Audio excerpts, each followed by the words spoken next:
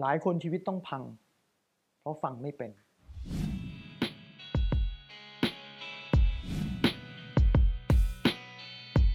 ก็ฟังอยู่อ่ะทำไมต้องฟังไม่เป็นอ่ะก็ฟังอยู่นี่ไงแค่เอ่ยมาก็ฟังไม่เป็นแล้วเพราะเราฟังเพื่อตอบโต้ไม่ได้ฟังเพื่อเข้าใจและรับมือเรื่องการฟังเนี่ยมันเป็นผมว่ามันควรจะต้องเป็นทักษะที่ฝังอยู่ในสมองแล้วก็ตัวตนของทุกคนนะครับและมันเป็นทักษะที่สำคัญจริงๆเพราะหลายๆครั้งเนี่ยเราตีความด้วยการฟังไม่เป็นและต้องลงเอยด้วยความขัดแย้งและความบาดหมาง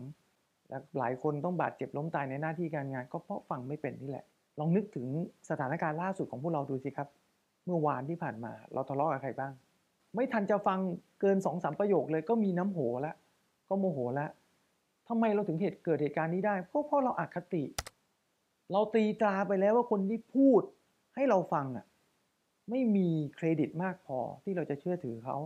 คลาสสิกเคสเกิดขึ้นมากเลยในที่ทำงานโดยเฉพาะเวลาเจ้านายพูดอะไรแล้วเราไม่พอใจเจ้านายที่ดีก็มีเจ้านายไม่ดีมันก็มีใช่ไหมครับแต่ผมอยากให้เรามองในประเด็นของความตั้งใจที่เขากำลังจะสื่อให้เราฟังดีกว่าหลายๆครั้งเราตีความว่าเจ้านายด่านี่คือความเสียหายที่มันตกอยู่กับตัวเราพอใจมันเต็มไปด้วยอคติไม่ว่าเขาจะพูดดีเราก็ไม่ฟังเราบอกว่าเราฟังแต่มันไม่ได้เข้าไปในสมองเราตีความในทางที่ผิดผลลัพธ์ที่มันเกิดขึ้นก็คือรีแอคชั่นที่มันออกมา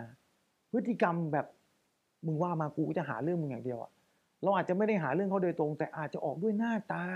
น้ำเสียงพฤติกรรมนั่นก็เลยเป็นเหตุที่ทำให้เราแป๊กในที่ทำงานหรือเป็นเหตุที่ทำให้เราเติบโตต่อไปไม่ได้และเราก็จะมาเหมารวมว่าเจ้านายไม่เป็นธรรมบริษัทมันแย่เพื่อนร่วมงานมันห่วยก็เพราะเกิดจากเราฟังไม่เป็นไงเรื่องนี้เป็นเรื่องที่มันเป็นไม้เบื่อไม้เมาในโลกนะครับทุกสังคมเราจะเจอปัญหาแบบนี้หมดน้องๆก็จะถามผมว่าแล้วจะฟังยังไงล่ะที่จะฟังให้เป็นน่ะเราต้องฟังแบบจับเนื้อหาสาระก่อนโดยอาจจะต้องมองข้ามอคติที่เรามีกับคนคนนั้นโอ้ยดูเหมือนเป็นพ่อพระนะดูเหมือนพูดแล้วเข้าใจยากผมเองก็มีปัญหาอยู่เรื่องนี้แต่ผมเลือกที่จะโฟกัสที่ message intent ในสิ่งที่เขาพูดมากกว่าหลายๆครั้งนะครับกลับกลายเป็นเรื่องตลกนะฮะคนที่เราไม่ชอบกลับกลายเป็นบอกเราในเรื่องดีๆหลายเรื่องอาจจะผ่านคำพูดที่อาจจะไม่สนอหูมากนักแต่มันมีร่องรอยบางอย่างทำให้เราไปต่อยอดไปปรับปรุงตัวเราเองได้ในทางกลับกันเพื่อนสนิทที่ดีๆกับเราเนี่ยบางทีก็ไม่เคยบอกข้อเสียเรานะเพราะว่าเขารับได้แล้วใช่ไหมครับถ้าเราอยากจะปรับปรุงหรืออยากจะดีขึ้นในวันข้างหน้าเนี่ยบางทีเราอาจจะต้องยอมที่จะฟัง